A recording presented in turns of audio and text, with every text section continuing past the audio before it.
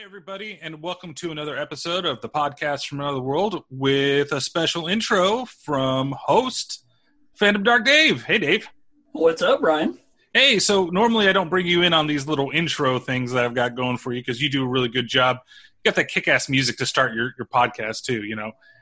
But you had something to say to everybody for this episode. Yes, I did, and I love you. Oh, Jesus fucking Christ, run. No, man. First, thanks for letting me, join kind of the terrible terror reigns and do this podcast from Another World show. I'm having such a great time doing it.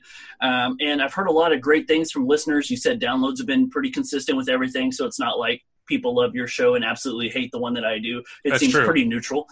And well, what? I'm just kidding, Dave. Just kidding. Okay.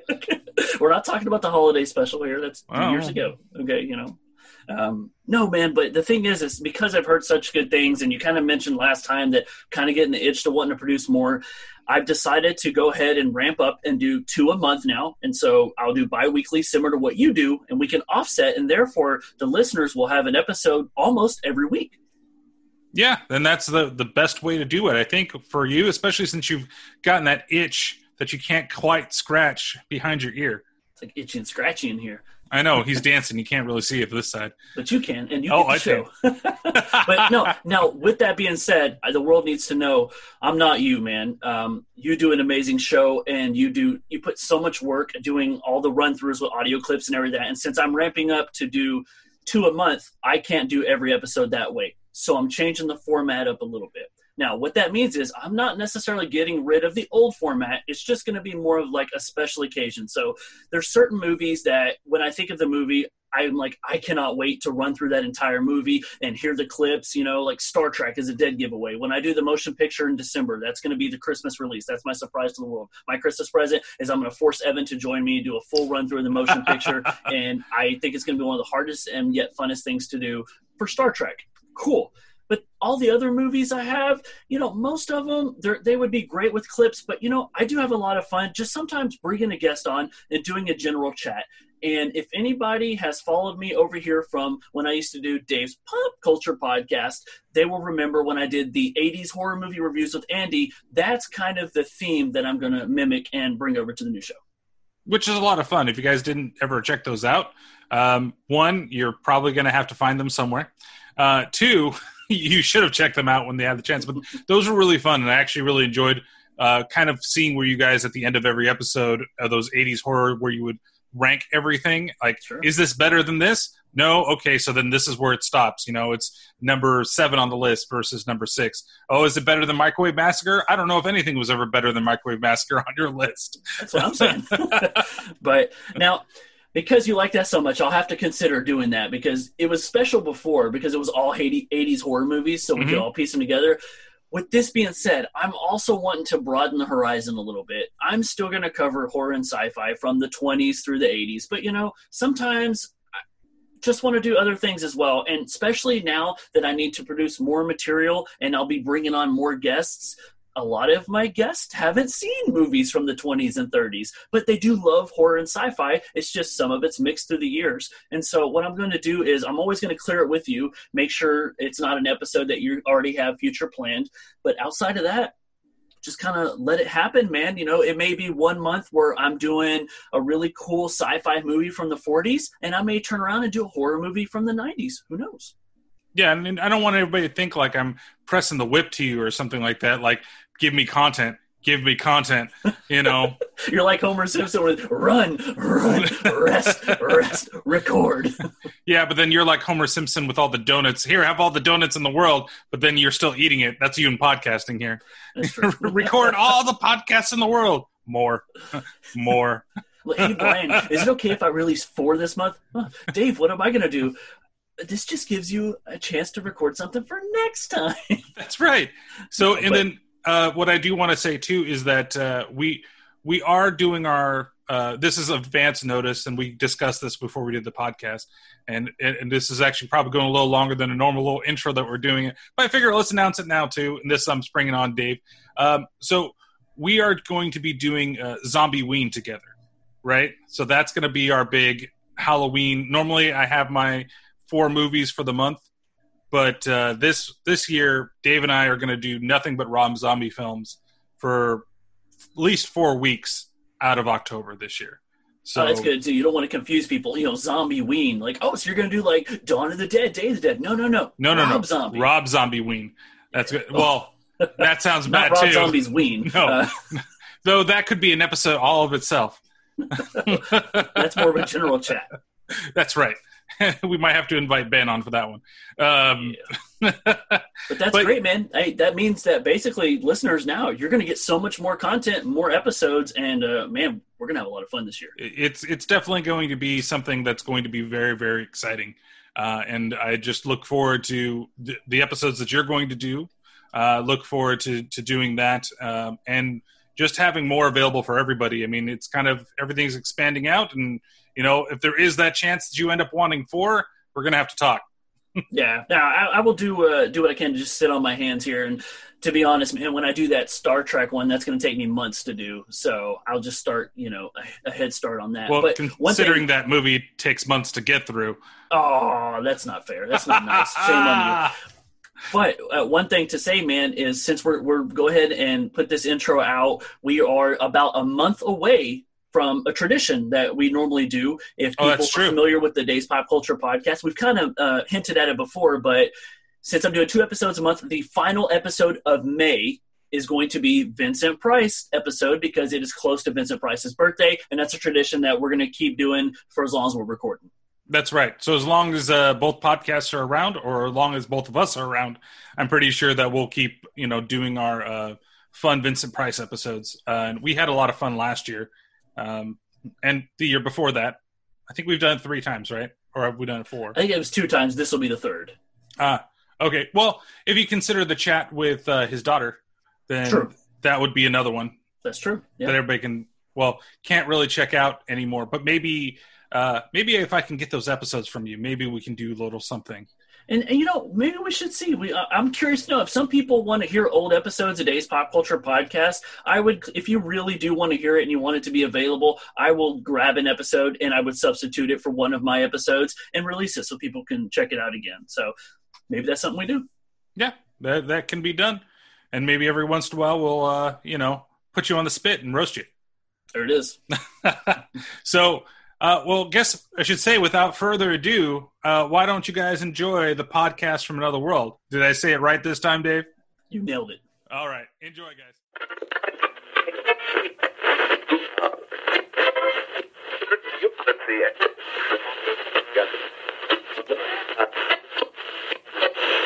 Anchorage from Polar Expedition 6. Anchorage from Polar Expedition 6. Can you hear me? Over.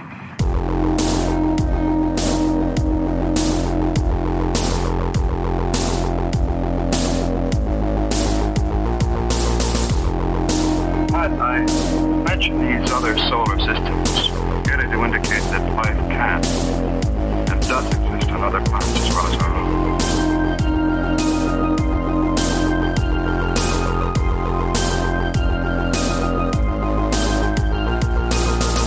It sounds like, just as though you're describing some form of super carrot. That's nearly right, Mr. Scott. This carrot, as you call it, is constructed an aircraft capable of flying some millions of miles through space.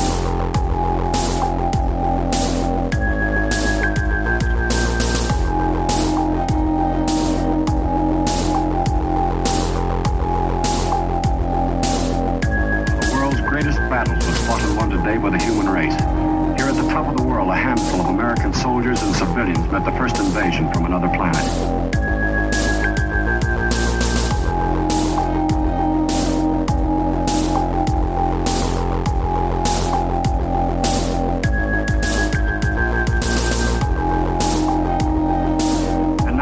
Giving you the details of the battle, I bring you a warning. Every one of you listening to my voice, tell the world, tell this to everybody wherever they are. Watch the skies.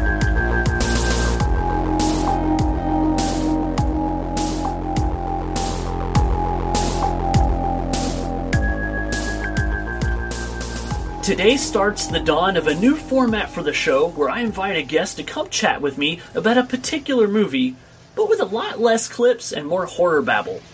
If you used to listen to Dave's Pop Culture Podcast, it's the same formula that Andy and I did on our electrifying 80s horror movie reviews. Shout out to you, Andy. I'll get you on here soon. But today, my guest is one who's been involved with every single episode of this podcast. He's the visual artist for all of the posters you've seen, and he's a dear friend of mine all the way from the UK. What's up, Neil? Good morning, Dave. How you doing? Good morning, good evening, good night, right? We got a lot of hours between us. Yeah, daylight savings not helping us here. No, it's not. But you know what? We have something very much in common. We both managed to watch this movie 2 times today. We did, and I can't wait to start talking about it.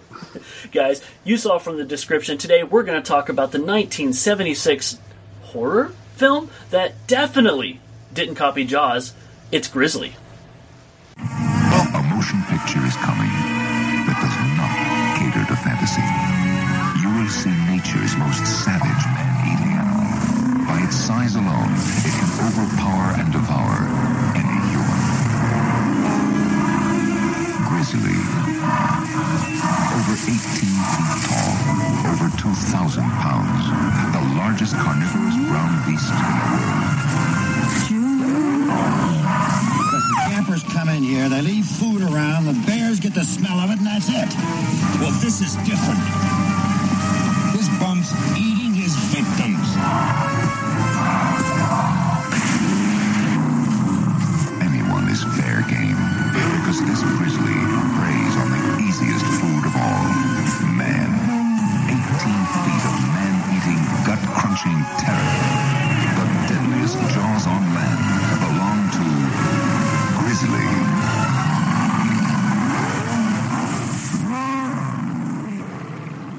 So, Neil, let's see if we can get through this thing in a cohesive manner and still have a lot of fun and not lose our listeners.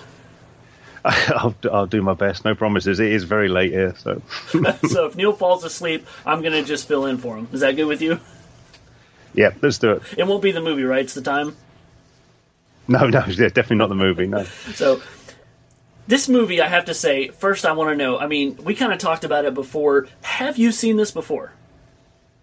I had never even heard of this film until it was mentioned. It's one of those. I probably have heard of it in passing, but I was looking at the poster, didn't recognise that. The name wasn't familiar. Even when I started, like when we spoke earlier, and I said, "Oh, I'll look it up." And I was looking. I'm like, "Have I seen this? Have I not seen this?" I just didn't know. So I put it on. I thought, "Okay, I'll watch 10 minutes, see if anything comes to mind."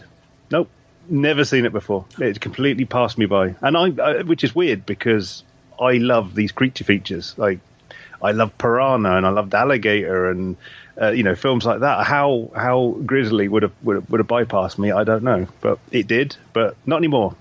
Right, and it's funny you say that too because the reason I'm doing this movie is the reason you're on here. Like, originally, we talked about possibly doing something, and I was going to go with an older movie that I gravitate to, but I was like, this will be a good chance to just converse with somebody about a movie.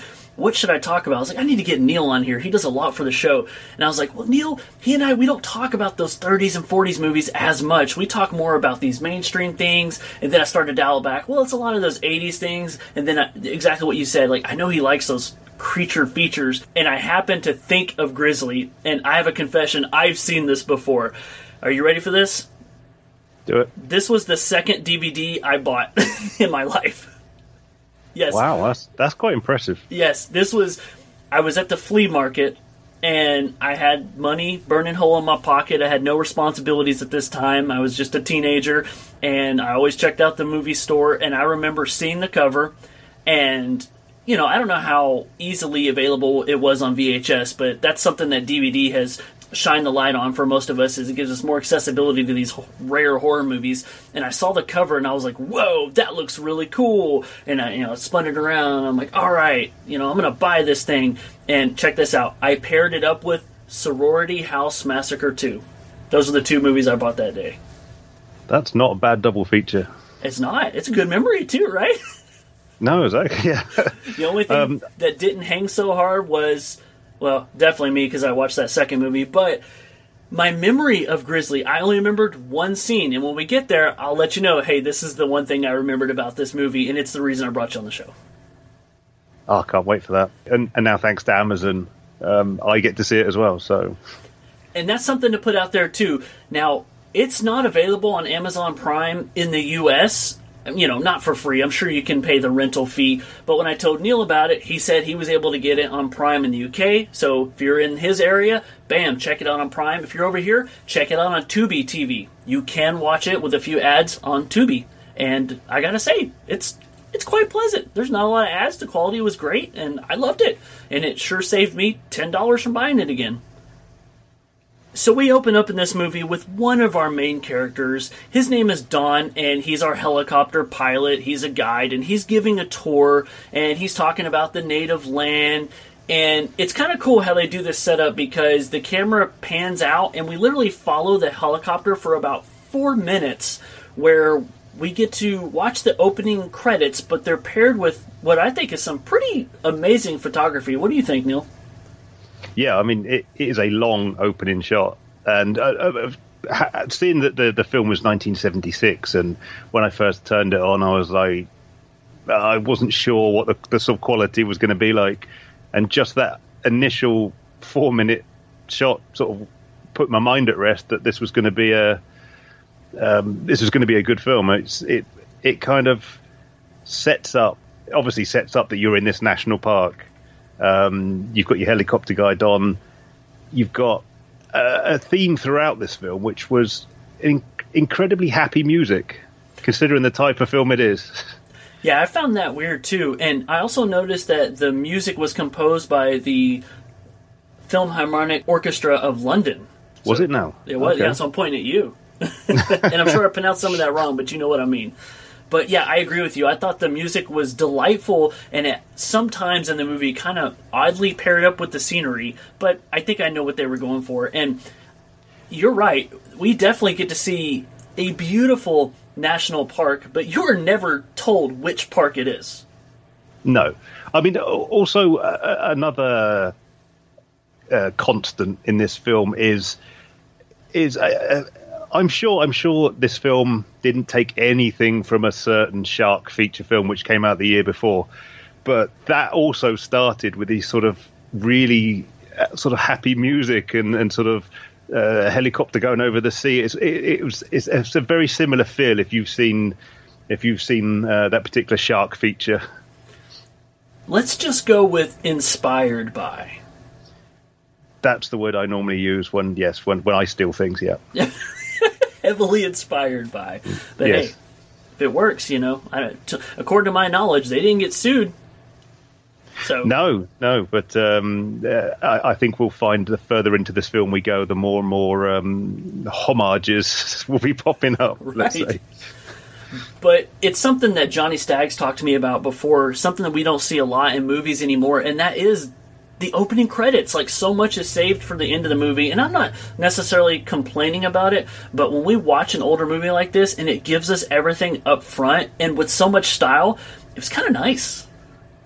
Yeah, I mean, also something that's missing from some sort of today's films as well is when we first sort of start getting introduced to our characters, they're all likable. Like, there was pretty much nobody in this film that was, well, apart from the people that are supposed to be unlikable, but it was kind of, it felt like a workforce, like that you would have. People are nice to each other. They say good morning. They because straight from that shot we go into the sort of the daily team meeting that's held by, I'd say, our lead character Kelly, that he's referred to most of the time, and he's holding a team meeting, and it's how a team meeting would go, just sort of friendly chat, and this is what you're going to do, this is where you're going to go. Yeah, we also get introduced to two of our other lead characters, Gail and Tom, and they, it's just them setting up their day. So, Tom's going to go up to a certain part of the forest. You've got Kelly's going to go here, and Gail's going to, he's telling Gail where to go, and it's kind of, it does feel a little bit like filler, but it's nice filler. It does set up these characters as likable and realistic. Like I said before, that I really like the team of characters that they had. This has a very slasher formula to it, where, like you said, we meet our characters in the beginning. We get a little bit of introduction to each one. We like them all, enough to pay attention to them, and then one by one, they're slowly picked off. Yeah, I mean, there's no indication who is the lead character. For at least the first sort of 25, 30 minutes of this film, there is no real lead character. The time sort of shared between all of them, which, again, is good because it keeps you thinking nobody's safe, basically. So right, and it also presents the challenge where everybody's in uniform, and you have to try to remember everybody's name. Which took 2 viewings, yeah. And even now, I'm struggling. I mean, again, with the similarities to a certain other film, I think we should just start referring to them by Quint, Brody, and Shaw. To be honest, I'd figured it on the second watching. I'd figured out who's who as well. So, well, I figured out who the mayor was then. Yeah. Yes. And so we get to meet the love interest in the movie because eventually we do start to realize that Kelly, he is the park ranger, he's the chief, and his love interest is the restaurant owner's daughter, and she's a photographer, and she's just there to take pictures. How convenient. But there's a little something between them, though they've only known each other for about 3 weeks, but they're going to be often paired up in the movie. And something else I'll say about that is, Neil, towards the last 25% of the movie, 30% of the movie, where did she go? She wasn't allowed to go with them, and then we never saw or heard from her again. No, this it almost felt like she was. It's like, oh, we need to write in some sort of love interest, but I mean, like, I was quite pleased that they didn't kind of, because that well, we'll get to it, but there was a bit the last time you see her, she gives him that look, like you just thought, oh, she's just going to turn up, like she will just turn up, but nothing. So yeah, I'm like, did she go home? she lived. Good. Well, I'd hope so, but she's introduced, she's fleshed out, and then nothing. Which, even though I noticed, I didn't particularly have a problem with. It was just kind of, I thought it was nice to me because it was different from what you'd get now. That's true, and you know what? I mean, we already get a pretty high body count, so I guess we could spare one. Yeah, I mean, she was fairly harmless. There was no need to. The bear took out plenty of other innocents, let's say. So. I'll tell you what, let's go ahead and dive into it right now. I want to talk about 2 particular female hikers who are going to be our first 2 victims to this body count. And dare I say, this, if you weren't sure about this movie and you're watching it and you get to this part, this is probably what's going to keep you watching the rest of the movie. Am I right about that? Like, this scene's awesome. Yeah, I mean, if you're going to put your stock into a visually interesting movie, you couldn't get 2 more visually interesting characters.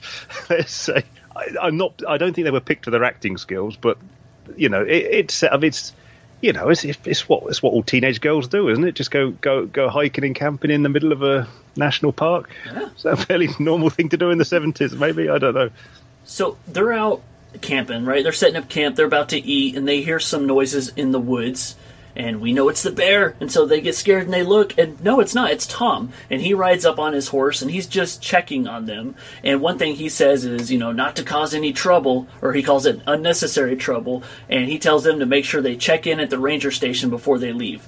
And then so he trots away, and I swear, not 2 minutes later is what it switches to. It's like, oh, dinner's over, and okay, well, it's time to pack up because the sun's going down. And the one girl, who is June, she's like, oh, well, I need to go to the bathroom. And the other girl's like, Margaret. She goes, you always need to go to the bathroom when it's time to clean up. Ha, ha, ha. And so June's off screen. I'm like, okay, Margaret's alone. She's about to die. And I'm right, because we get our first view through the bear's eyes. That's right, we get bear vision, and the bear is trotting through the woods. He's slashing away at branches, and we can hear his breathing, and he creeps up on her, and let me tell you what happens. She throws her hands up in fright, and she's screaming. That bear slices her arm off. We see her limb fly across the screen and go smack dab right in the grass. There's blood all over it. The bear attacks her, and she falls down dead.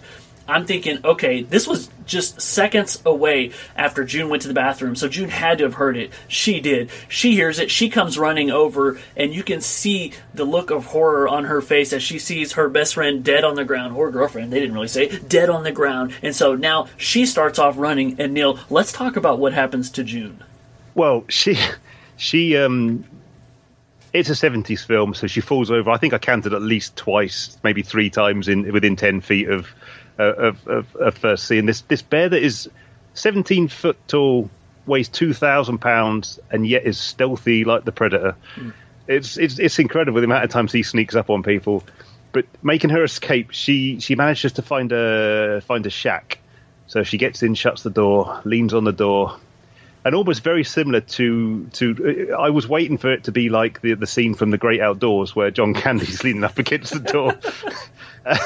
But it doesn't quite happen that way. He just comes busting through the roof and takes one big swipe, which it looked like it cut her head off, but when they find the body later, the head's still attached.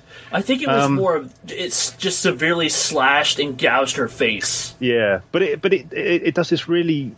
They loop her screaming for about five times, and it's a really odd scream. It's hard to describe, but it's kind of a really odd scream. But then they loop it like 5 times, slowly fading out, and it was really kind of took me out the moment. It was, but I loved it, man, because and what he's describing is when she gets slashed, when that bear like busts through.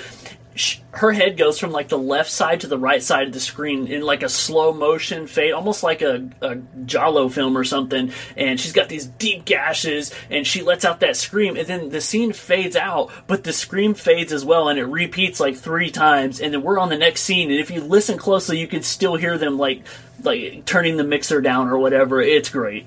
It's a really clever way of transitioning the scene, which it takes us straight into our next scene, which is Kelly and Alison sitting in their Jeep taking Alison's taking photographs, and then Tom pulls up, who we just saw speaking to the hikers earlier, just saying he's going up to check on them because they haven't checked in as he told them to do. So Kelly and Alison decide they're going to join him, so they drive up to where the camp was located, and just out of pure curiosity, Kelly says, "Oh, I'm just going to check the cabin out." Pokes his head around he tries the door first, so he's rattling the door. Oh no, it's not going in. Walks around the corner, and there is no back wall because literally just ruins. And I think he pretty much steps in her, doesn't he? I think he does. It's a weird scene because it's almost like her body falls there. Yeah, it's just sort of step squelch.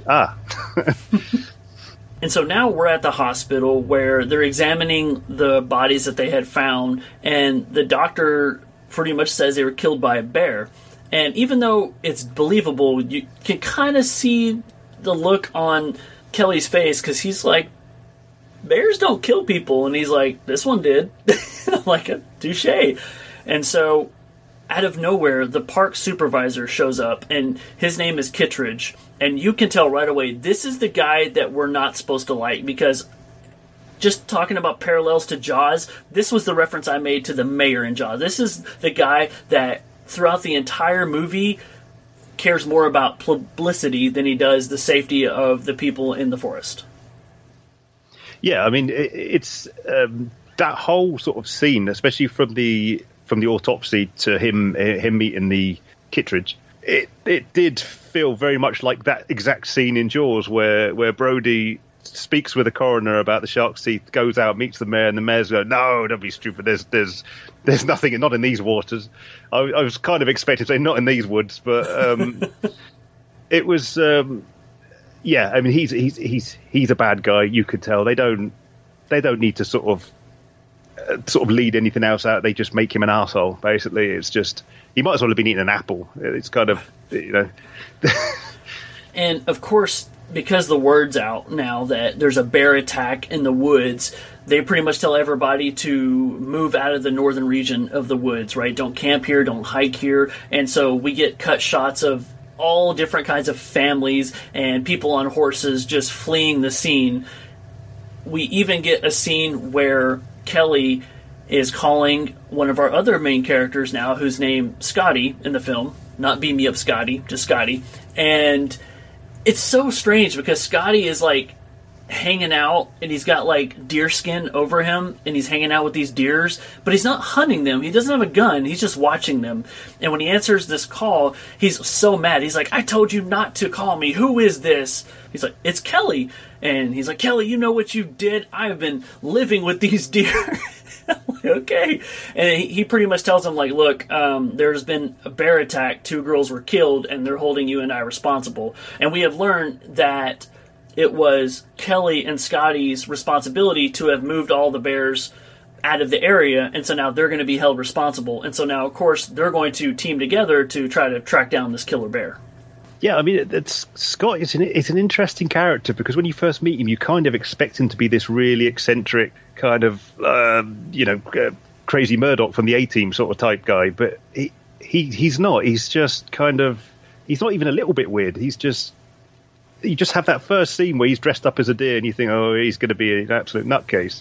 That's the only time he does anything kind of remotely crazy in the film, but again, another, you can tell he's a likable character. You can see that there's history between him and Kelly. You kind of get the feel that they've known each other a while. I mean, whether that's to do with just the good acting skills of both the characters. So now it sounds like it's time for another kill scene. And so I mentioned of how our characters kind of spread out and start dying off one by one. We get to see more of our park rangers, and we see Gail.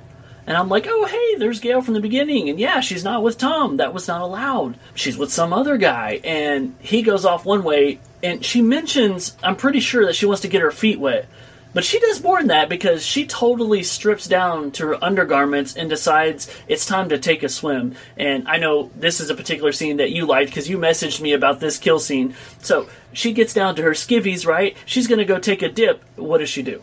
The first thing I noticed about this is not that I was looking that closely, but when she gets undressed, she is wearing white panties and a black bra. When she gets to the waterfall, she's in a proper bikini for some reason. How that changed between the two, I'm not sure. And the bikini's the same color as her panties, so it's it's a film on a budget basically. But she gets into the waterfall, and it's almost cartoon-esque.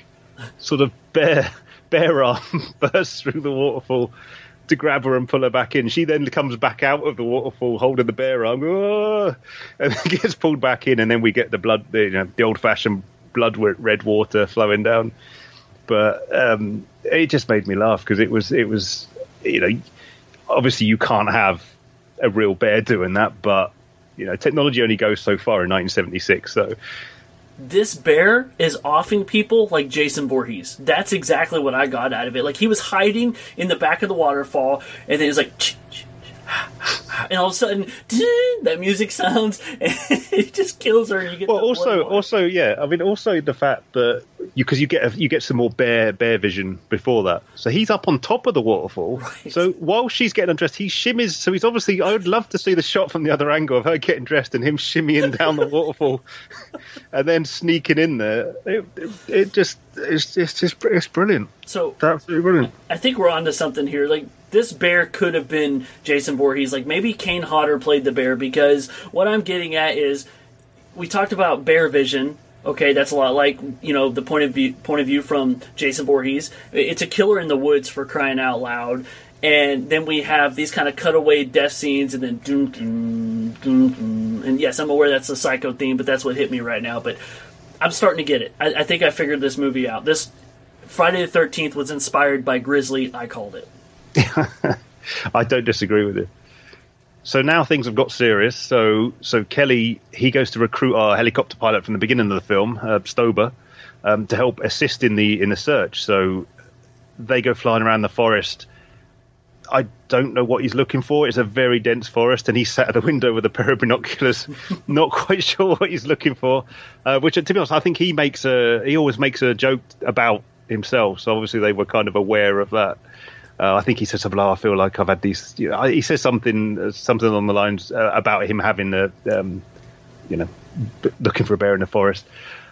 Looking down, he sees in a clearing there's our bear. So get me down there. I want to have a look at it. Again, there was some dialogue in here that again adds to the realism as when they're flying and he says to the pilot, he says to Stober, can we not get any lower? And he said, no, not today, because the downdraft would, he gives a technical explanation of why he can't take the helicopter any lower over the trees.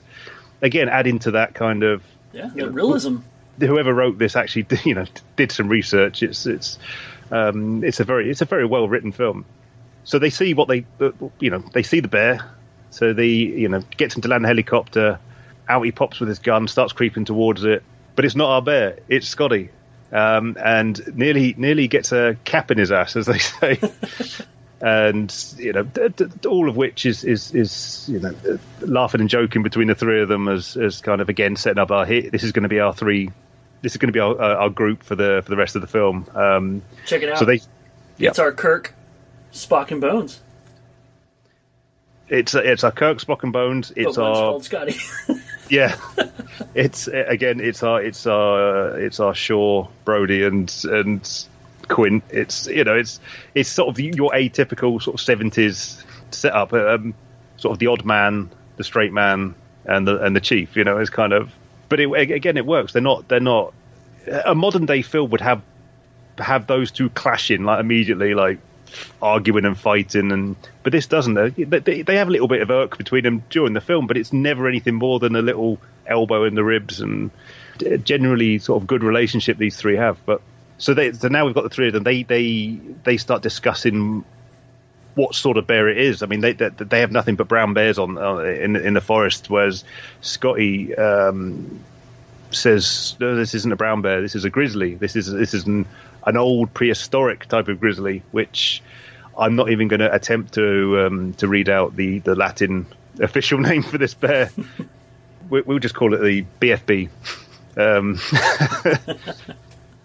So basically, he says it's got to be around 15 feet. It's going to weigh roughly 2,000 pounds. And Stober's sort of, how do you know that? There's no grizzlies here. Well, I've seen the claw marks. I've done the maths off the claw marks.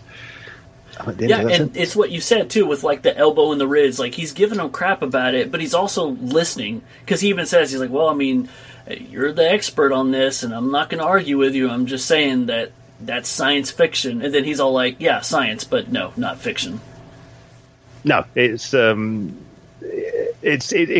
good way of sort of establishing the fact that, okay, this is what it is, and then nobody sort of disputes it. Then it's from then on, it's a prehistoric grizzly bear. It's you talk about movies today, Neil. Somebody else would have fact checked his ass right there, pulled his phone out. No, because I looked on Wikipedia, and the bear can't be over 2,000 pounds. Yeah, I mean, he does kind of try that, and then obviously in 1976, he does the Stober does the that can't be, and then he's like, no, it is. Oh, all right. Did you catch the running gag with Scotty? This dude is always eating a sandwich. Yeah, I did. It wasn't until he got pointed out by Kelly at one of the scenes. Oh, he does. Always got some sort of sandwich in his hand or a can of Coke. At one point, I was wondering if it was the same sandwich. I was like, has he not finished that already?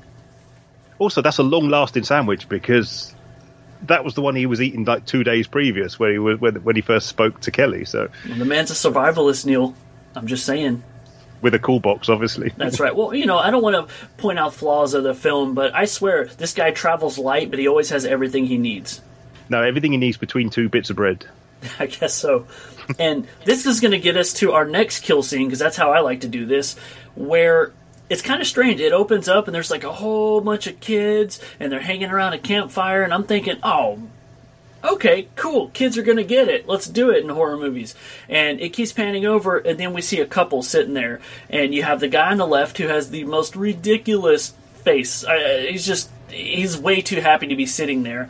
And I assume it's his wife, and she kisses him, and then she walks off screen, but then she comes back on screen and kisses him again, and he is chugging away on that Miller Lite. And she goes into the tent, and if we start to get bear vision, I'm like, okay, we got us another kill. I'm rubbing my hands together. This is going to be good. And we flash back to him. He's still drinking that beer. Flash back to her, and she has magically changed clothes. She's in a nightie, which is not appropriate to be hanging out with kids, but okay, continue. 76, right? And you hear the bear a little bit, and then, hello, Friday the 13th, part 7? Oh, I'm drawing a blank. 9. No, 9. Jason Goes to Hell, because we get a kill scene in a tent. That bear claws through that tent, and his mouth's all open, like, and you never ever see the body inside the bear's mouth. But I swear, this is what happens. That bear lifts her up into the air and swings her around like a fillet of fish, because her arms are flying around. She's got blood exhaling from her mouth. It's going all over her nightgown, and then her body, wham, flops on the floor. And I was just like, wow. They spent a lot of their budget on prosthetics. They had some really, really good prosthetic body parts and bodies in this film. But did you not think the I mean, I know what you mean about the dude. He was an odd looking guy. He reminded me of who was Napoleon Dynamite's brother? Kip. Yeah, when Kip went gangster. Oh, it really reminded me of him. Maybe the facial hair. But it's just a sort of out of nowhere kill. It's kind of a throwaway. It almost felt like it was just there to set up the next scene. It was just kind of I think we just need a kill. One of those sines where maybe they finished the movie and they were like, we need to add another kill in here, and second unit director's like, I'm on it. Well, yeah, because it didn't fit the narrative purely because we already established that everybody's hightailing it out of there.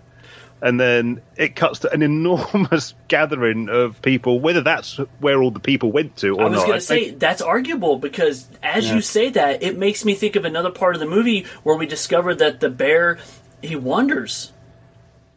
And I think that's part of the problem, is that this bear is territorial, but he's going in a pattern where he's working his way down this mountain.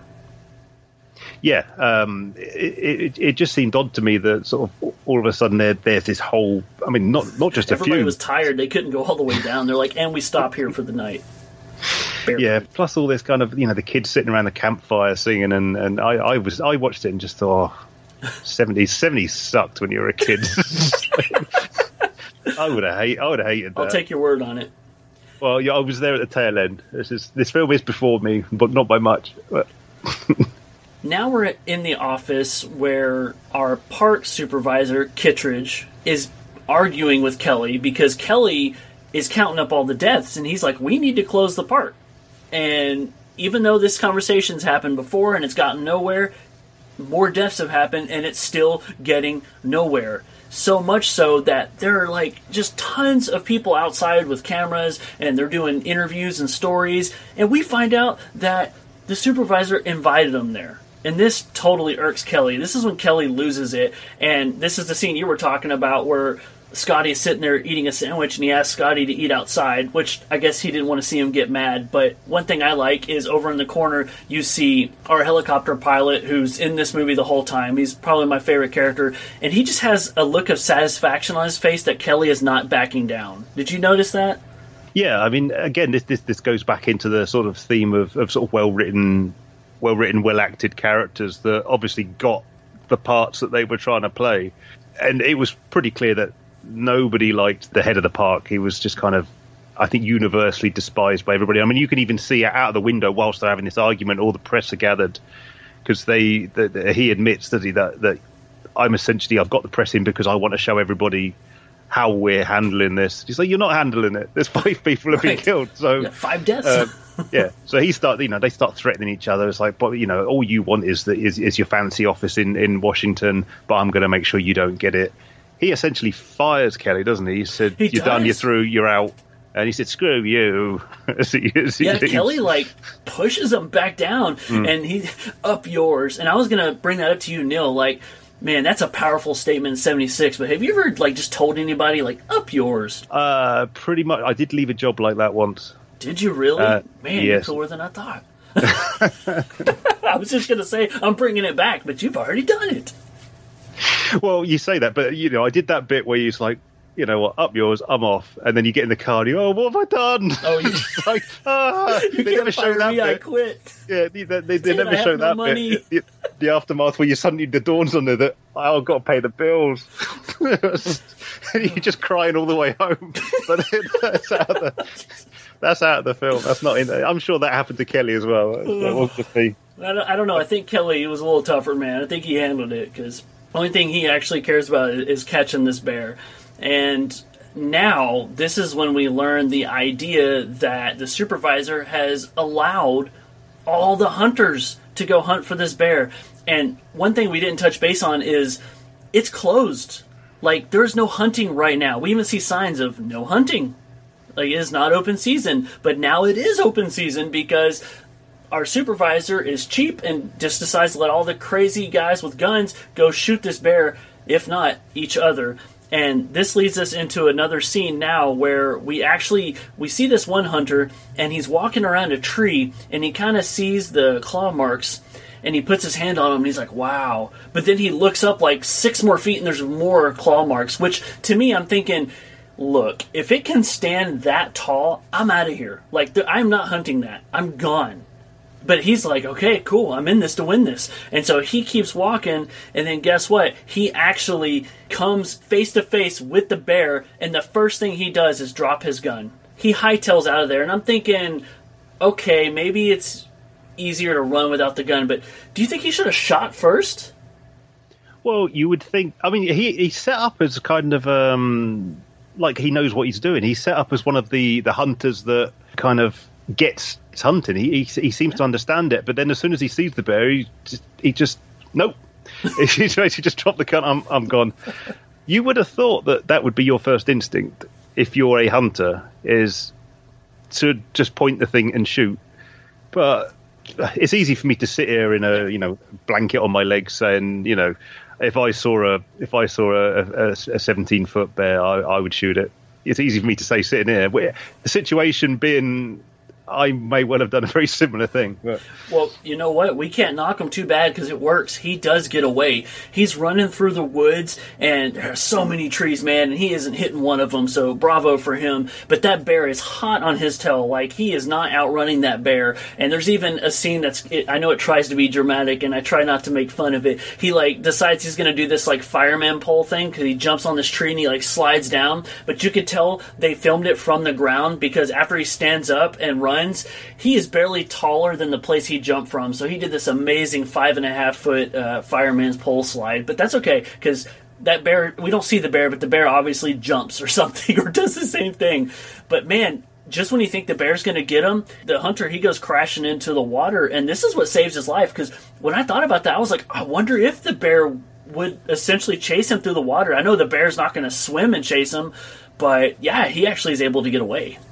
Yeah, I mean, I thought the same thing because, I mean, I've seen there's some really great footage out there of bears fishing, like when they get the salmon and they, yes. not with a rod. But I was kind of expecting that he'd sort of look around and think, oh, I'm safe as he's floating down the river and just his claw to come out and get him. But no. So this takes us into a scene where we have your more traditional film hunters, which are essentially 3 drunks that are asleep in their sleeping bags, passed out. You see a bear approach them. They wake up. Oh, it's the grizzly. No, it's not. It's just a cub. They then, between them, just think that this cub might be the grizzly's cub. So they're like, oh, just take it out into the woods and let it go. And then one of them goes, no, I've got a better idea. Let's use him as bait, which is never ever a good idea. At all. So they take it out to the clearing, chain it up, and they're sitting there waiting, and you get some bear vision. You think, oh, Mummy Bear's going to come and save them. No, that is not Mummy Bear. She chows down on that cub with one bite, leaving 3. It then just directly cuts, doesn't it, to sort of the next morning, where you've got the Scotty, the Kelly, and the 3 hunters being, having a discussion about what happened. Well, yeah, and they even talk about how they've determined now, because the bear ate one of its own kind, that it's clearly not Mama Bear, it's Papa Bear. It has to be a male. Yeah, because only males are cannibalistic, according to Scotty. Yeah. I'll have to take his word on that. Yeah, I know. If anybody knows that for sure, let's defend our female bears out there, because they can eat other bears if they want to. I'm not going to hold it against them. No, it's 2020, Dave. That's right. Also, in this scene, they go outside, and we see Tom, and he's sitting in his car, and Tom has that look on his face, man. And now we know that Tom and Gail were close. Though, one of the other running things in this movie is there's not a lot of sadness when people get killed off. Because you think, oh man, Tom's taking it really hard. He misses Gail. He's going to be all about it. And he's just like, no, he's talking about the hunter who got chased. And so we're like, okay. And it's kind of like this is the last straw. So now we're going to devise a plan. We're going to use the hunters. We're going to use the park rangers. We're going to track down this bear, right? And so Tom, he's ready to go, even though he's dealing with his anger. And Kelly, he doesn't go out and say, no, I got a better idea. But he pretty much tells Tom to go ahead and go to the fire lookout tower. And Tom really doesn't want to because he has, revenge on the brain, and he wants to hunt down this bear, and he's afraid that if he gets sent to the tower, he's going to miss out on the action. And that's when they tell him, no, I guarantee there's not going to be any action, which even in my head, I'm thinking, well, yeah, he kind of is, because you're isolating him, and if you're telling me there's not going to be any action, this is going to be a boring movie. But I'll roll with it. Yeah, like you say, I mean, he thinks he's being put out of harm's way. He's really not, because he's up there on the tower, scouting around with his binoculars, noticing everything apart from the 17-foot bear that is sat right below the tower. Right. So when he glances down, the bear is a clever bear. It starts hacking away at the posts, really going to town on the sort of the planks holding the tower up. Not only that, he breaks one set and then goes round the other side. Yes, and starts breaking the other side till eventually, down comes the tower with young Tom in there somewhere. And it blew my mind because Tom, he's up there with his gun. And he's having a hell of a time holding the gun, much less aiming at the bear. But he does take a couple of shots on it. And when you talked about the bear goes to the other side, I took it as not like necessarily an intelligent way of knowing how to take down the tower. I took it as I'm getting shot over here. I'm just going to go over here now and try. And I was like, genius. This bear is a genius. Well, yeah, I mean, he's also on the radio at the time, isn't he? Trying to get hold of Kelly. Go, Kelly, the bear's here, the bear's here. So you've got Scotty, Stober, and Kelly racing through the forest trying to get to him. They get there too late. They find the tower collapsed and Tom's bits. Laying there, man. He's got part of the tower pieces on him. He's laying there bloody. And Kelly he's quick to turn his head away, and he takes it, accepts it, walks off screen. Stober, he walks over and he checks the pulse, and he just kind of looks off camera a little bit, and he's saddened. But then the camera catches up with Kelly, who walked off screen initially, and this is when I first realized the music was really off-putting, because it's kind of got him looking off into the distance of the wilderness, but then the happy, upbeat orchestra is kind of playing, and I was like, oh, I guess it represents his high spirits? Well, I think they licensed. I think they must have licensed 2 songs for this film. So you had the happy one, and then you had that cowboy sounding one. That's the only two tracks that are in this entire thing. Because the cowboy one only plays when Scotty's on his horse, right? And then you've just got this other bizarrely happy. Yet I wouldn't say it didn't fit. It was just strange. in the it was. Well, now we're at the part that I've been waiting to talk to you about, because this was the scene I remembered of the movie. We get another kill scene, kind of, right? And so what happens is, we talked about the way that the bear is kind of traveling in a pattern, getting outside the territory, working its way towards the people. This is the first attack we're going to have almost out of the woods. This is like in town. And what we see is, we see a little boy outside, and he's by himself playing, and his mom she's in the house, I believe. If not, she's outside the house, but she's not right there with him, but he is in sight of her, okay? And he's playing with a rabbit, okay? So country boy for sure. And he's running back and forth, and the bear's coming, and I'm like, okay, we've already had scenes where there were children. Bear's not going to kill children. That's not going to happen. Well, that's totally going to happen, because that kid stands up and he screams, and he kind of reaches up for the bear, like, pick me up, actor. And that bear picks him up, and just like, you can't really see everything that's happening, but when he drops that boy is completely bloodied out from chin to leg, and just goes smack dab on the ground. And meanwhile, the mom has rushed over because she heard her son getting attacked, and she starts like hitting on the bear like she's going to do something. She doesn't have a gun. She doesn't have a taser. She doesn't have anything, right? And the bear just takes his frustrations out on the mom. And correct me if I'm wrong, the boy doesn't die, but the mom does. Yeah, again, this was another good bit of prosthetic, because you can see that the kid's missing a leg. I'm so glad you said that. I know you were about to explain it, but I got to interrupt you. Do you know that I thought I remembered in the DVD version that the kid's leg gets ripped off and you see it? And this felt like a cut where he just fell down and was missing his leg. But I thought, okay, maybe I was confusing it with the beginning scene where the girl's arm flew across. But I'm wondering now, since you caught it the same way, I wonder if there's a deleted scene.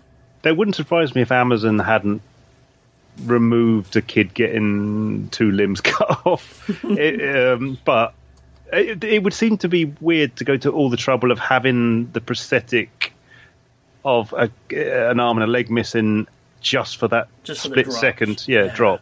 I think it probably is in there somewhere, but yeah, he gets mutilated.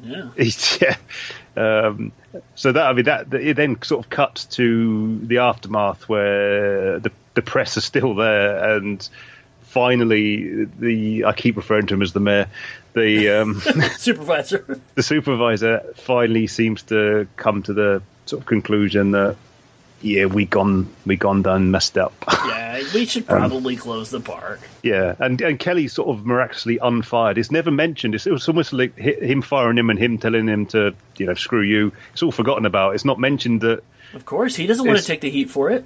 No, it's just essentially he just comes out of the house, so he's obviously been dealing with it, so he can't have been fired. And then the whole thing takes place in front of the press that were there. So Kelly's talking to a really shady-looking reporter with the sort of the mullet and the tash, and sort of says to the supervisor, "You believe me now," basically, and right. Enough's enough. Yeah, you're absolutely right. What do you need, essentially? And yeah, this is when he tells him like he has a plan, right? And he needs more men, and basically Stober and Kelly are going to set up a trap, which I'm thinking, okay, what are we going to do? And they have hey man, it could have been fake or real, but I'm going to call it real. They had like a dead deer that was cut, from groin to sternum and gutted out, and they're going to hang it from a tree and lure the grizzly. That was a very realistic looking prop. So I'm pretty sure it was real as well. All animals were used for food after this production. You know what happens in the woods stays in the woods. So. Yeah, right. And so they go, and of course they're hiding off screen. They got the guns ready, and it looks like the trap's gonna work because the grizzly does come for it. And correct me if I'm wrong, but doesn't he like load his gun? But it's so loud it scares the grizzly off. Yeah, it's kind of weird. He's kind of prepared. It was his idea. The idea to wait in ambush is the fact that you should be ready to shoot. I think that's the whole point of an ambush, not, oh crap, I haven't loaded my gun. And he's trying to do it slowly, and then he gets to the last bit and he cranks it, and then it's so loud. Yeah, the bear does a runner with the bait, as they find out. When you fart in the classroom? What? Okay, moving. Yeah.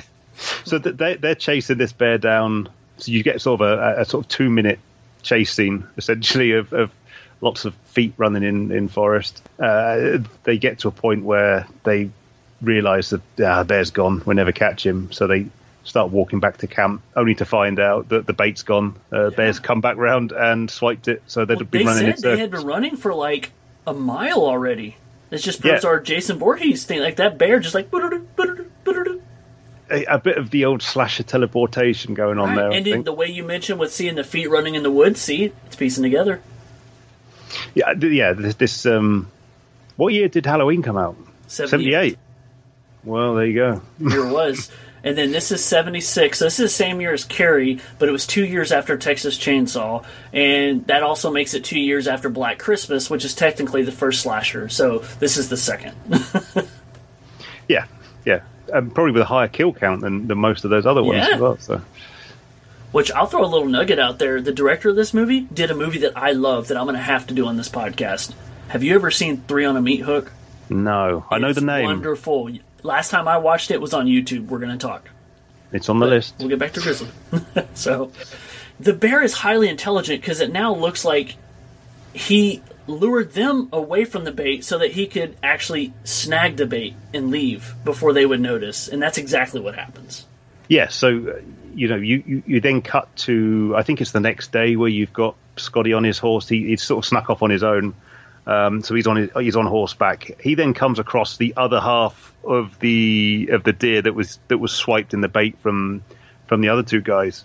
So he radios in and says, "Oh, he must be close. I've just found a freshly killed deer. That's probably our deer." So he said, "Oh, okay. So here's what I'm going to do. You stay where you are. I'm going to head down towards you. I'm going to attach the rest of that deer to the back of the horse. I'll meet you halfway." That's such a bad idea. Well, Kelly even says, doesn't he? He's like, no. He's like, don't do that. But he then just hangs up on him, and then so they get in the helicopter and they start flying off towards where he is. But what is it with Scotty too? Why is he always going off on his own? I think that's just like his thing. I think it's like his character trait is just in the woods, I swear. Maverick. Yeah. So Scotty's heading down with the deer in tow. Here's some crackling around again for an experienced sort of woodsman like he is. He doesn't half let a 2,000-pound bear sneak up on him. Again, just like turns around and there's a 17-foot bear stood in front of him. Take a really swiping the head off the horse. One swipe, the head of the horse goes flying off. Yeah, I was so surprised. Like, the horse got decapitated, and then it trots like 5 seconds and then falls over. Really well done, though. It's kind of they spent a lot of time on these kills. Like they knew. Yeah, we're going to do this properly. Yep, they saw Jaws. I mean, what? Yeah. Do you think both had a kid getting? The kid didn't die in this one. But, well, maybe in the unrated version we have to find, because I don't remember that kid living. Well, they make a reference to him living, but they said part of him. Right. It gets darker as the story goes. Right, okay. But you're right, man. That bear sneaks up on Scotty, and it attacks Scotty, though correct me if I'm wrong, we see a little bit of it, but then it buries him, and this is going to refer to something in the beginning where the bear will traditionally, or maybe just the grizzly, I don't know, will bury you and come back and finish you later. And so I'm thinking, okay, Scott, he's waking up. Okay, he's going to live, right? Well, yeah, I mean, it was kind of, he wakes up and you think, oh, thank God, Scotty's alive. And he sort of sits up, immediately turns around and the bear's still there. They spend like 2 minutes of him like, I survived, and I remember thinking, like, I would have hated to film that scene because he's laying under the dirt and he's got all the grass and everything. It's like all over his face and his mouth. I mean, he looks like he had just been buried by a grizzly. Job well done. Again, we talk about the effects team. And he sits up and, yeah, man, like, they waste no time. The bear's like, I'm back. The whole bit with the soil on his face, it was really making my OCD go. I was twitching. Well, it was just in his mouth and it's like, in his ears. I mean, that's just... Well, I mean, we're manly men. We camp in the woods, right? Clearly. Yeah. Give us our TV dinners and air conditioning, please. Yeah. See what happens if you let a moth loose in my house and anywhere near me, and I'll be flapping around like a... Eventually, our other two main characters, Kelly and Stober, they actually find Scotty's body, and he's kind of bent over, dead. Like, they show a scene, it's just like the most bloodiest back of all time, right? He's got like blood all over him. And of course they're, saddened by it, and they talk about what they're going to do with the body, and they're like, we'll just leave it, we'll bury him, and do this, that, and the other. And I'm thinking, I don't know about you, Neil, but I'm already beyond impressed with how many people and animals have died in this movie. Yeah, I mean, it felt like a sort of like a Stephen King book, like where nobody's safe. It's just like it's not. It's a lot of modern films kind of things happen to sort of progress, to get from plot point to plot point. Whereas here, it's just let's just kill Scotty. Yeah, write him in, kill him. Write him in, kill him. But the only thing that disappointed me was that for one of our main characters, kind of you only really see his back. Like, you just see a few scratches. Like, there's a lot of blood, but Yes. It's like, oh, come on, give Scotty a little bit more I of thought the same thing when they do. I'm not even gonna say a cutaway scene. It was almost like a fadeaway scene, and I thought it was gonna be like a hallucination or something, but no, like he's killed off screen, and he's covered in blood, but no, you don't see near the prosthetics as the girls in the beginning. No, I think budget must have been running out by this point. Well, they're like, we're going to skip this scene because we need the budget for something else later in the movie, and that's where we're at now because Kelly and Stober, they realize we need to get out of here, right? They got Scotty. The bear is going to come after us any minute. So they head to the helicopter, and this is fantastic because what happens, an 18-foot grizzly attacks the helicopter. Yeah, you also get a very famous-looking shot that I mentioned to you when we were talking earlier when I was watching it. I had to watch it back. I had to rewind it because I was watching it going, that's the pull focus shot from Jaws. And because when Stober gets out of the helicopter and he tries to pull his gun, it does the dolly zoom shot, the famous dolly zoom shot from Jaws, very briefly. But it's just like, no, brilliant. I like it. Yes. More inspiration, right? Yeah, exactly. You can't trademark a shot. But there's, I mean, because Stober gets out. And as he's getting out, the bear again appears from nowhere, and it starts spinning the helicopter around. So so Stober's getting again a really sort of nicely done shot where it's just as he's getting out and he's getting pushed around the back of the helicopter, manages to grab his gun and pop off a couple of shots.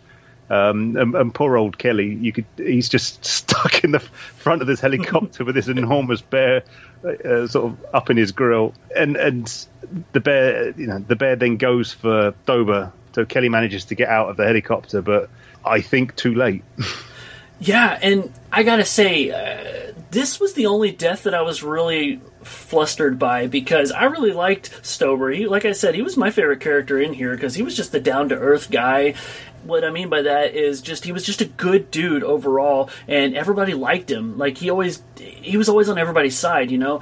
But what happened is he unloaded those couple of shots, and I guess he ran out because he spins his gun around, and I was like, you gotta be kidding me. And he uses it like a bat, and I'm like, dude, the bear grabs him and lifts him in the air, and I'm not joking, he does a bear hug. Like, he squeezed the life out of him, and he's crushing him, and I assume by squeezing him so much, that's what causes all the blood to come out. But again, I mentioned a Giallo film. We get that red paint blood. It's spewing out of his mouth. And after he's essentially killed and dropped, dude, when Stober's body hits the ground, it's like the loudest, nastiest thud. And I, felt it. Yeah, I mean, I was initially like, when I first saw it, he might not be dead. And then the second time, he's dead. He got an appropriate death scene. He got the Quint-style death. You know, he got the, again, not borrowed at all from Jaws. But when I was looking at the trivia, that shot where the bear heads straight for the camera was an actual... They'd wound the bear up too much because it was. Because basically they took a bear that was not a trained bear as such, but it was not it wasn't completely wild, but it wasn't completely trained. And they were filming in between summer and fall where it goes to hibernation. So it started getting real cranky towards the end. And apparently they were doing a shot, and that shot where he charges at the camera, that actually happened because it got really cranky and just broke off. I mean, the entire film was shot from behind they had like a net. They had like a green net fencing. So nobody was anywhere near the bear apart from that one that one shot where he just turned and went for him. Yeah. And it's a very quick shot as well, I think, because the cameraman is probably long gone. Well, surely this movie isn't going to... we've said so much. This film could clearly not take any more punches from Jaws. So let's go ahead and get to the final scene. So now all of our characters, except for Kelly, are dead. And so Kelly reaches into the helicopter and pulls out something that, I don't know about you, but I didn't see them ever have this. And when I saw it, I was like, there you go. Like, that's what you need. That's going to take this bear down. And so he grabs this... I'll do air quotes and I'll say weapon, and he goes over and he confronts the bear. And Neil, let's talk about the final scene of the movie. Far from saying, "Smile, you son of a bitch," it was essentially a shot of him looking down the barrel of his bazooka. He waited an awful long time before he shot, I noticed. He did. So the bear was about 2 feet away. And then it was such an anti sort of climactic, because it's not like, Jaws, you had the barrel, things had to happen. The barrel had to get in his mouth. He then had one shot left. The boat's sinking. Here it's just, I got bazooka. Bang, and just fires it off. Massive explosion, obviously bear parts. Actually, the one shot they skimped on gore was the bear getting blown up. Yes, and this is not something that I picked up on when I was a teenager on my first watch.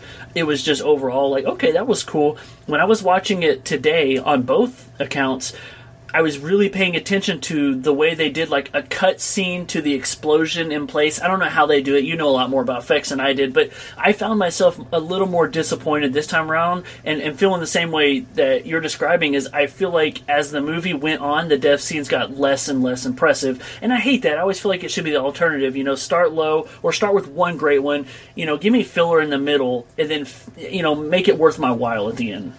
Yeah, I mean, the only thing that kind of disappointed me really was that because Warner Brothers wanted this film. They wanted to pick it up and they offered a massive budget, but the director wanted to stay independent, which that film with those actors, that well written, with the power of Warner Brothers behind them. Mm-hmm. I mean, I know this held the record for quite a while for box office takings. Yeah. I think it would have held it for a lot longer. I mean, then again, you work, 2 years later, Halloween we might as came well along. Spill those beans. So, we mentioned this movie came out in '76. It actually was a box office smash. Like, it was filmed for, I don't have the numbers in front of me, but it was like between $700,000 and $800,000, and it broke in over almost 39 times its budget. And that's in '76, man. That's huge. And it continued to hold that record until 2 years later. And Neil, what little independent horror movie broke box office records and just astounded the world in 1978? That would be John Carpenter's rip-off of Black Christmas. That would be Halloween. Oh, there it is. Yeah. Inspired by Jaws. You're right. The end of this film, so you have the explosion, you have just a bit of burning tinder on the floor, no bear parts, no nothing. Kelly goes across to Stober, and then the credits just start rolling. I mean, there's kind of nothing's tied up. There's a few films that were around that sort of late 70s, early 80s that kind of did that kind of thing. I mean, there's no actual confirmation that Stober's dead. I mean, it's fairly obvious he is, but it's just him stood next to him. That brings us to a big question. If you just watch this movie and this is what you're dealt with, do you at all wonder, is there a sequel? Are we going to get Mama Bear, Grizzly 2? Yeah, Grizzly 2 The Revenge. Grizzly 2 The Predator, right? Mm-hmm. And, so that's the thing. That's what we're hinting at, is there was a planned sequel. And we may get into that sometime if we can find some sort of copy that's worth dissecting, because apparently there was never a Grizzly 2 officially released, but thanks to the internet, there's one floating out there. The cover looks pretty enticing, I'll tell you that now. Well, Neil, that's a wrap, man. That's this first ever general conversation, walkthrough, have fun with our horror babble. I absolutely love it. I may call this Horror Babble. That just may be the title of these movies where I invite people on here and talk about them. I kind of like it, to be honest. But, dude, thanks for coming on here and doing this. Oh, it's my pleasure, man. As soon as I watched this film, I mean, we were going to be recording another night, but we'd watched this film and we both got so pumped on it. It was like, it doesn't matter that it's late. Let's do this now. Yeah, it has nothing to do with the fact that we were afraid to forget stuff. No, we're not old guys here. No, our memories are great. But seriously, man, and I want to take a second here. Don't blush on me, but I got to promote you, man, because I feel like you do so much for the show, and you've had my back since day one, and a lot of people have seen your work, man. I try to promote you, but you're on Twitter. Give people your Twitter handle. Yeah, you can find me Neil Fraser 78. And what I want you guys to do is take a look at his work, because this guy, let me tell you, he works for money, right? Like, if you want a project done, he's the guy to go to. I've seen the work that he's done. I've even paid him to do some things that I'm like, could you do this? And usually he can. Now, I'm not going to say he can do everything, but he may tell you he can. I don't know. But Neil's work is really fascinating. I've shared it on Twitter. Take a look at his profile. Look at what he does out there. You guys are going to always see it on the podcast. He does all of the... He did the icon for the podcast from Another World. He's done all the poster work. This is going to be cool because I'm going to see if he'll do one for this movie, Grizzly, and he puts both of us on it. That'll be fun. We'll have to figure out something creative. And I also have to say, we do the YouTube channel together, me, you, and Ed the Undead, man, and you're the brain behind all the visuals on there. And I got to tell you, I've heard nothing but great things, man. So I'm just happy to be your friend and happy to be partners with all this stuff. I'm very humbled to have you say these things, but I do what I like. Kind of, I like drawing stuff. So the fact that I get to do stuff, especially when somebody asks me to do some, horror poster or some artwork for a horror film, it's like my two loves. So it's kind of I never try and turn anything down. So anybody need anything, just hit me up. I'll do my best. There it is, man. And one day we're going to kick down the doors of either Troma Entertainment or Asylum Entertainment. One of these two are going to find you, I promise. It's my dream to get at least one of those on my record.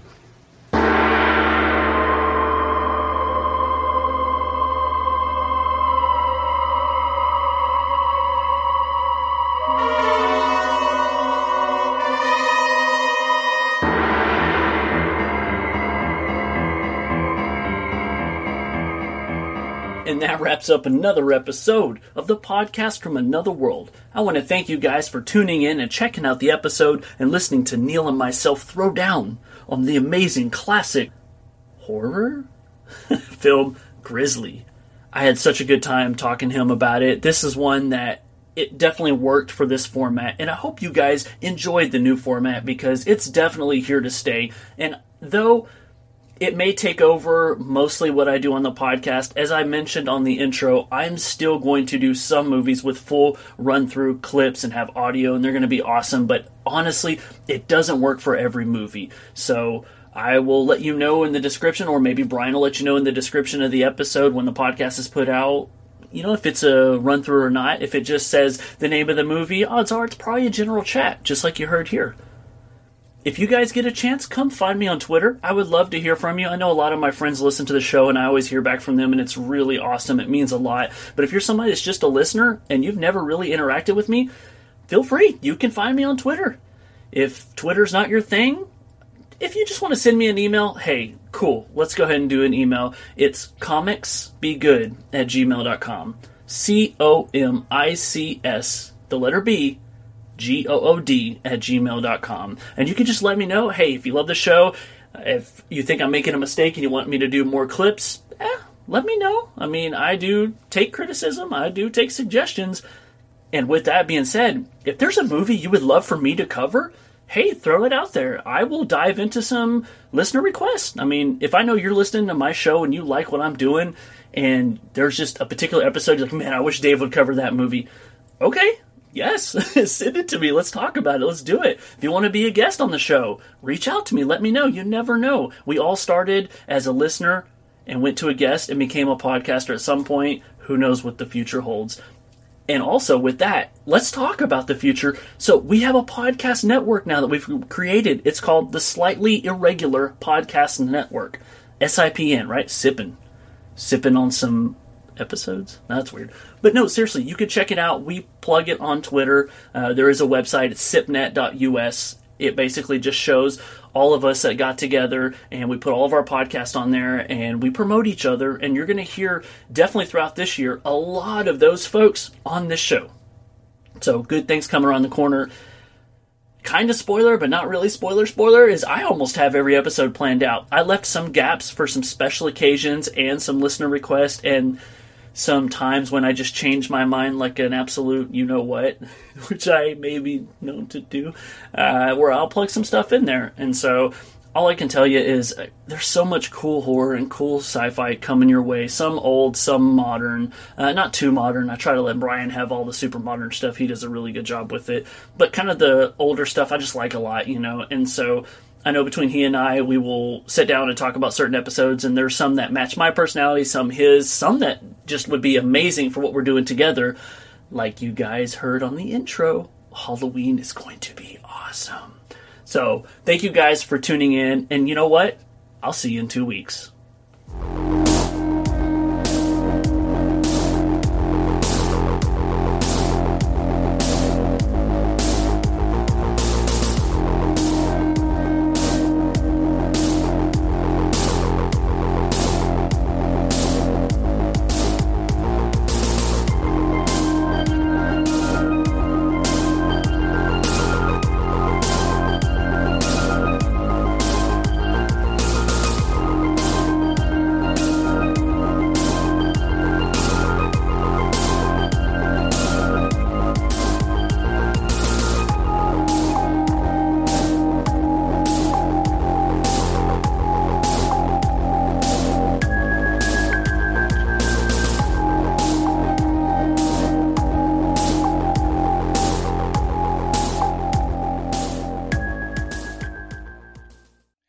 Thank you very much for listening to another episode of the podcast from Another World. Don't forget to check us all out on SIPNet. You can check out sipnet.us. That's where you'll find the Slightly Irregular Podcasting Network. You'll find all the shows that are included in that network, including From the Wastes, Angry Dad Podcast, Paranormal Activities Podcast, Back in Time Podcast, Fave 5 from Fans, Dead Hen Radio, Terrible Terror Podcast, and as well as the podcast from Another World. We're all separated into sections, and there's feeds on each page, and you can listen to the one that you want or find out more information about everybody else that is up there. Also, don't forget to follow Dave on all of his social media, Dave_Phantom out there on Twitter, and the podcast from Another World out there on Instagram. I can't remember the handle exactly, but he's there, and he's being active. As well as follow the Terrible Terror Podcast page on Facebook, where we post stuff from the podcast from Another World, and then also the SIP Network Twitter page. Good Lord, Brian cannot talk at the end of this episode, so it's staying in there, which was just newly created, and so you can find out, and please go out there and follow the page. It is at Network SIP. Network SIP. So we're out there on Twitter, and we'll be promoting everybody as, episodes come out. So thank you guys very much for checking out Dave's episode, and I hope you guys are excited about what we're going to do, as well as what is in store for an episode of the podcast from Another World. So thank you guys. Take care of yourselves and each other. We'll see you next time.